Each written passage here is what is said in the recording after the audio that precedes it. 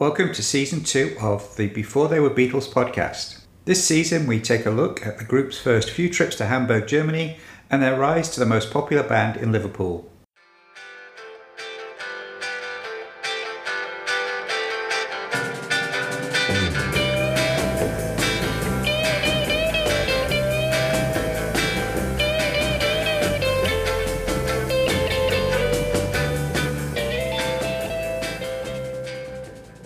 Before They Were Beatles, Episode 15, Early Hamburg Days. As we start Season 2, John, Paul, George, Pete and Stuart have arrived in Hamburg, Germany. But what awaits these young men from Liverpool? This is the story of how one of thousands of amateur British schoolboy skiffle bands in the mid-1950s evolved into the beginnings of the greatest band in popular history. It's a story of hope, creativity and exploring musical boundaries. It's also a story of tragedy, coincidence, and at times just sheer luck. It is a story of beginnings, the story of John, Paul, George, and Ringo before they were Beatles. I'm your host, Alan J. Porter. Part 1. August to October 1960. The green Austin van packed with the 5 Beatles, John Lennon, Paul McCartney, George Harrison, Pete Best, and Stuart Sutcliffe, manager Alan Williams, his wife Beryl, his brother-in-law Barry Chang, and business partner Lord Woodbine, arrived in Hamburg, Germany on the evening of August 17th, 1960, just as the sun was setting. Driving down the Gross Freiheit on the way to meet promoter Bruno Koschmider at his Kaiserkeller club at number 26, the young Beatles were exposed to the neon lights and scantily clad ladies of Hamburg's notorious red light district for the first time. Koschmider was born in Danzig in April 1926 and went on to be a circus performer until crippled in an accident. Once he arrived in Hamburg, he became an entertainment entrepreneur, owning a coffee bar, cinema, strip club, as well as the music venue. The group of weary travellers arrived at the Kaiserkeller just as Derry and the seniors were about to go on stage, and the more experienced Liverpool group gave the new arrivals a disapproving and cool reception. The Kaiserkeller was, by Hamburg standards, a fairly upmarket venue, with a nautical theme and good lighting. However, the same could not be said of the Beatles' final destination. After spending their first night in Koschmider's flat, he escorted them to their new home, a small, cramped space in what had been the storage rooms behind the screen in the rundown cinema that he owned, the Bambi Filmkunsttheater, at 33 Paul Rosenstrasse. The boys' new residence consisted of camp beds with minimal bedding situated in 2 small, dank, windowless rooms with no wallpaper or paint applied to the concrete walls. Their washroom would be the cinema's public toilets. Neither would the newly arrived Beatles be playing at the Kaiserkeller. Instead, they would be the featured act at another Koschmider venue, the Indra. Unlike the Kaiserkeller, the Indra was definitely down market. Located in his former strip joint, its owner had invested very little in adapting it into a music venue, and as a result it still retained a small raised stage and sound-deadening heavy curtains and carpet. The maximum capacity was around 150 people. Before heading out onto the tiny stage for the first time, the Beatles signed a contract with Koschmider for a series of engagement between August 17th and October 16th, for which they would be paid 30 Deutschmarks, or the equivalent of $2.50 per musician per day. For this they would play 4.5 hours every weekday night, from 8 p.m. to 2 a.m. in 4 sets with a 30-minute break in between each set, and for 6 hours a night on Saturdays, 7 p.m. to 3 a.m. in 5 sets, and Sundays 5 p.m. to 1:30 a.m. in 6 sets. They were also forbidden to play at any other venue within 40 kilometres, 25 miles, without Koschmider's permission. And as part of the contract, manager Alan Williams also received a weekly agent's fee of £10. The 5 hungry and exhausted Beatles took to the stage for the first time in Hamburg on the evening of August 17th, in front of a paltry audience of disinterested customers. The Indra also suffered from being a location further down the Gross Fahrenheit that meant that potential customers had to walk by other and often more exciting type clubs to reach it. Although there's no documentation as to what the Beatles played at the Indra, we do know it continued to be mainly cover versions. Although Lennon and McCartney were writing their own material, they rarely played them on stage at this point. A typical gig would include songs from Chuck Berry, Buddy Holly, Little Richard, Gene Vincent, Cole Perkins, etc. To pad things out during the long nights, Paul would throw in a rendition of Judy Garland's Somewhere Over the Rainbow.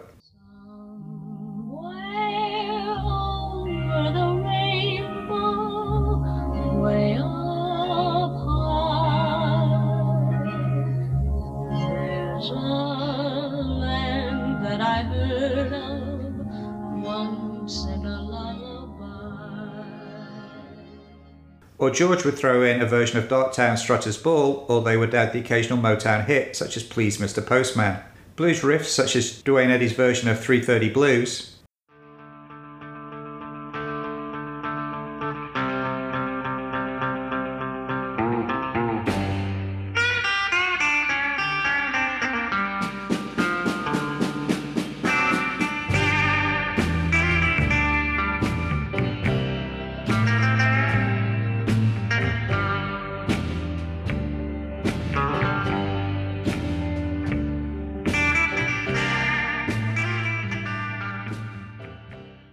These were useful in the early hours where you could stretch it out, as John Lennon explained. Quote, "We had to play for hours and hours on end. That's why every song lasted 20 minutes and had 20 solos in it." It was many nights into the engagement when the lady who lived above the club started to complain about the noise. Apparently living above a strip club had been okay, but raucous rock and roll music was too much. At first she complained to Koschmider, but then she complained to the police. And as a result, the Beatles were ordered to turn down the volume on their already aging and ineffective amps. By the 4th of October, after 48 nights of gigs and over 200 hours of music provided by the Beatles, Bruno Koschmider got fed up of fighting the noise complaints and shut the Indra down. But the Beatles still had 12 days left on their contract. The simple solution was to move them over to the larger Kaiserkeller. Part 2. October to November 1960. Arriving at the Kaiserkeller, the boys had literal stage fright caused by the larger audience, a capacity of around 600, as well as the sheer proportions of the large, albeit slightly rotting, stage. The intimidating Bruno Koschmider also reminded them of his Standing Rules performers. Whilst on stage, the musicians are not allowed to eat or smoke. Their dress should be clean. Good appearance and behaviour of language is required.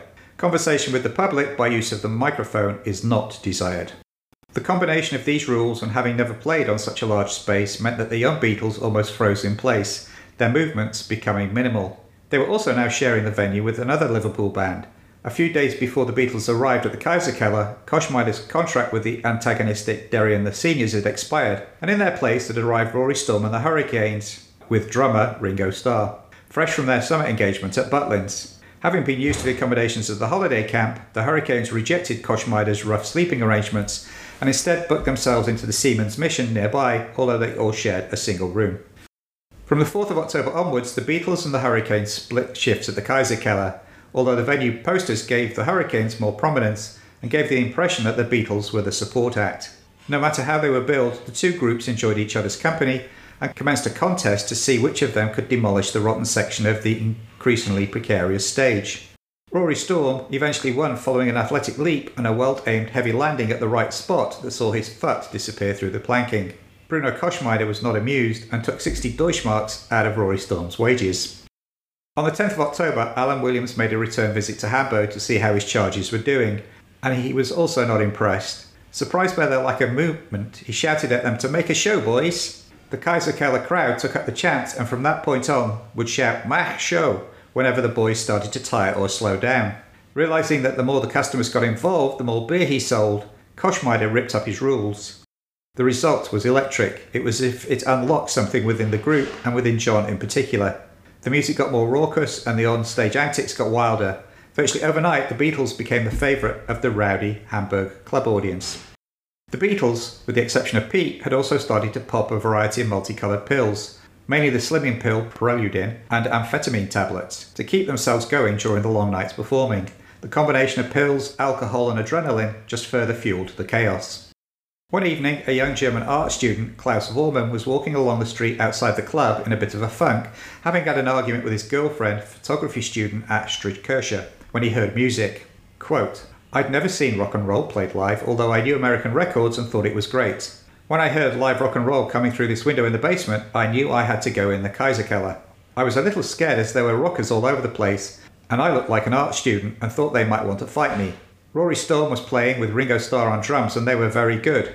But then Stuart Sutcliffe came on with his dark glasses. Then the whole band, the Beatles, then appeared and Paul greeted them in his schoolboy German, and immediately there was a spontaneous connection with the audience. They started playing and they were amazing." He returned the next night with Astrid and their friend Jürgen Vollmer, and from that point on they were regulars at the Kaiserkeller and quickly befriended the band. Astrid eventually asked Klaus, who spoke better English, if she could photograph them. The photo session that followed became one of those iconic Beatles moments. Astrid took the boys to a nearby fairground, where rather than taking pictures of them on the various rides, she posed them among the fairground trucks, railway carriages and heavy machinery. The stark monochrome photos of the 5 musicians and their instruments captured the magic of the Beatles in a way that few photographers ever did again. They look mean, moody in their new leather stage gear, and smiling and projecting an air that they are a hard-rocking band not to be messed with. Yet at the same time there's also an air of vulnerability and openness to them. Another result of these photo sessions was the growing closeness between Stuart and Astrid, which at first made Stuart uncomfortable. Once Klaus gave his blessing, they all became the firmest of friends. As at the intro, the exact lineup of songs that the Beatles played at the Kaiserkeller isn't exactly known, but one hastily scribbled set list does survive and gives a taste of the wide range of influences that the Beatles pulled from. The list included Reelin' and Rockin', Chuck Berry's,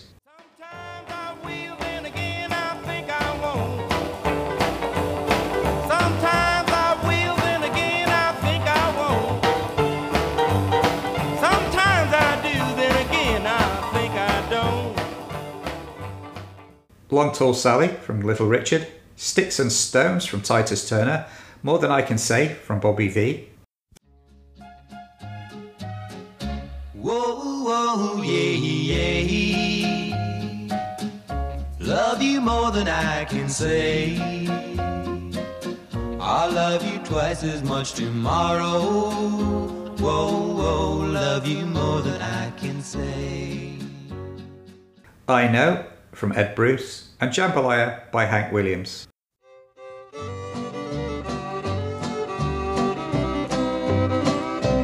Goodbye, Joe, me gotta go, me oh my oh. Me gotta go, pull the P-road down to Bio.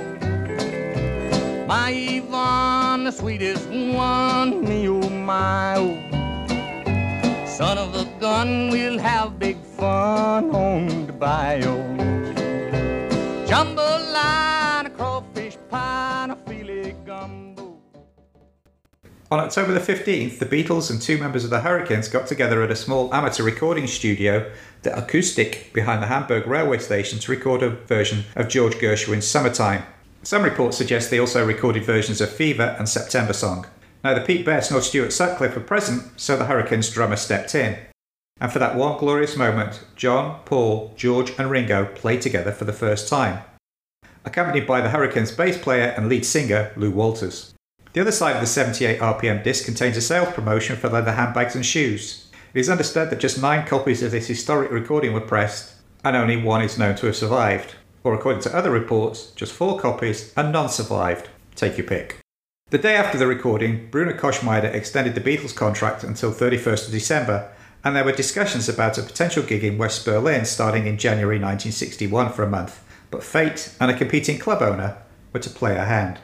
At the end of October, a new club opened in Hamburg, the Top 10 at 136 Reeperbahn, and the owner, Peter Eckhorn, clearly had his sights set on Bruno Koschmider. First he hired away Bruno Koschmider's chief bouncer, a key part of any establishment in Hamburg's toughest district, and then he poached singer Tony Sheridan.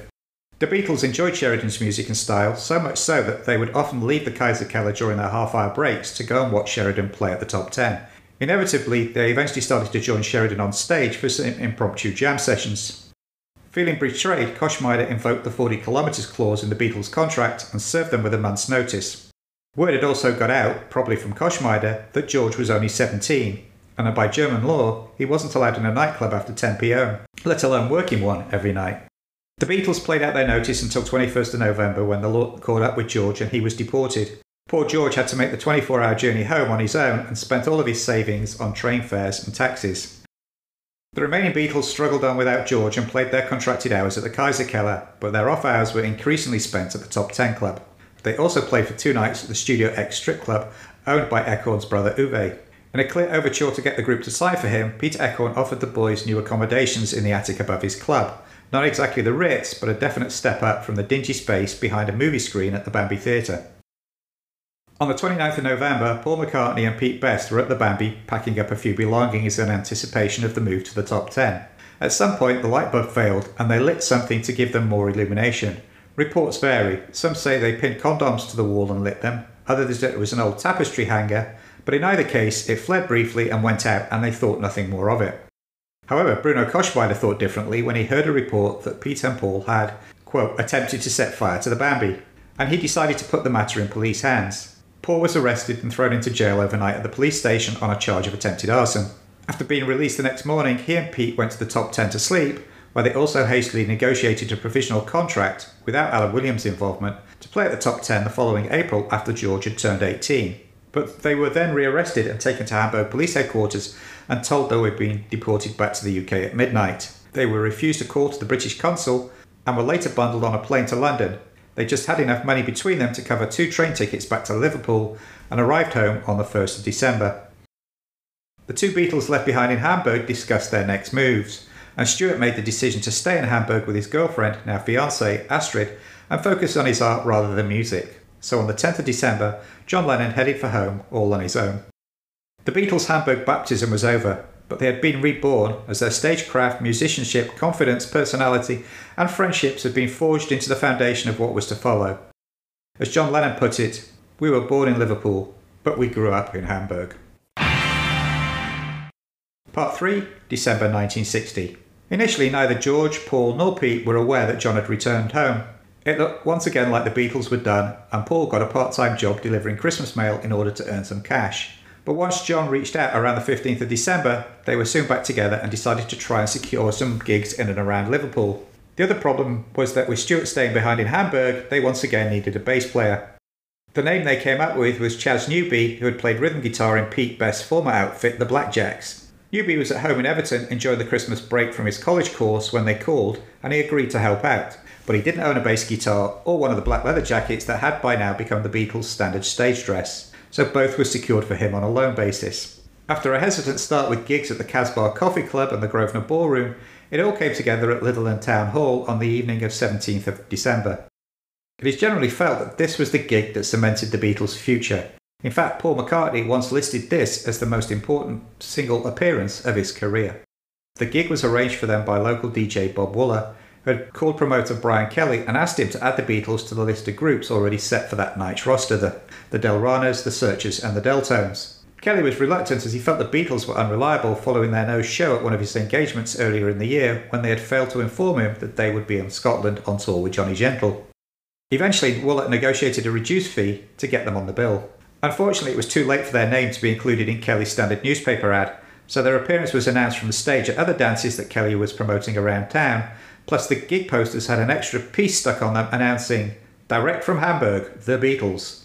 This led many people in the Litherland area, where the Beatles had only performed once before, to conclude that they were a German group.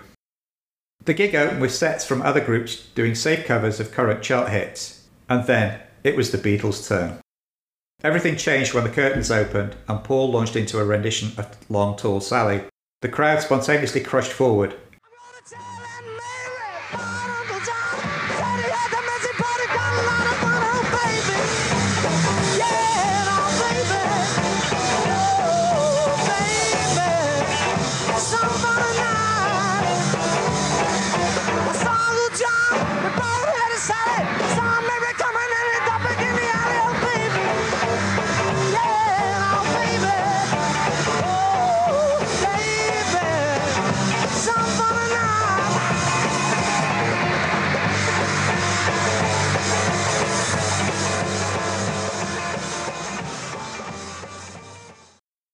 The 500 hours of playing in Hamburg had transformed the group. They blasted out selections to obscure rhythm and blues and rock songs from their Hamburg set for 30 minutes to a spellbound crowd. As Bob Wooler later remarked, quote, "Those who knew the Beatles were amazed. They performed as if their lives depended on it." Boys who had left just 4 months earlier had been transformed from a last-minute thought into the leading rock and roll beat band in Liverpool.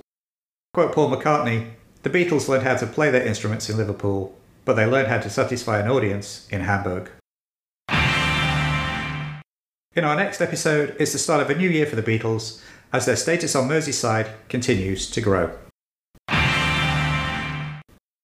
Thanks for listening to this episode of the Before They Were Beatles podcast. If you would like to leave a rating or a review on your favourite podcast platform, that would be great. And don't forget to subscribe so you don't miss out on future episodes. The music heard in this episode includes The Beatles, Cry for a Shadow, Judy Garland, Somewhere Over the Rainbow, Dwayne Eddy, 3:30 Blues, Reelin' and Rockin', Chuck Berry, More Than I Can Say, Bobby Vee, Jambalaya, Hank Williams, and The Beatles, Long Tall Sally. You can find full versions of the music heard in this episode on the dedicated Before They Were Beatles podcast YouTube channel, for which I'll leave a link in the show notes. If you would like to make a comment or ask a question, you can follow the podcast Twitter account at Before Beatles. You can also find copies of the original Before They Were Beatles book on Amazon in hardcover, paperback and Kindle editions. I'm your host, writer and producer, Alan J. Porter. Stay well, stay safe and enjoy peace and love.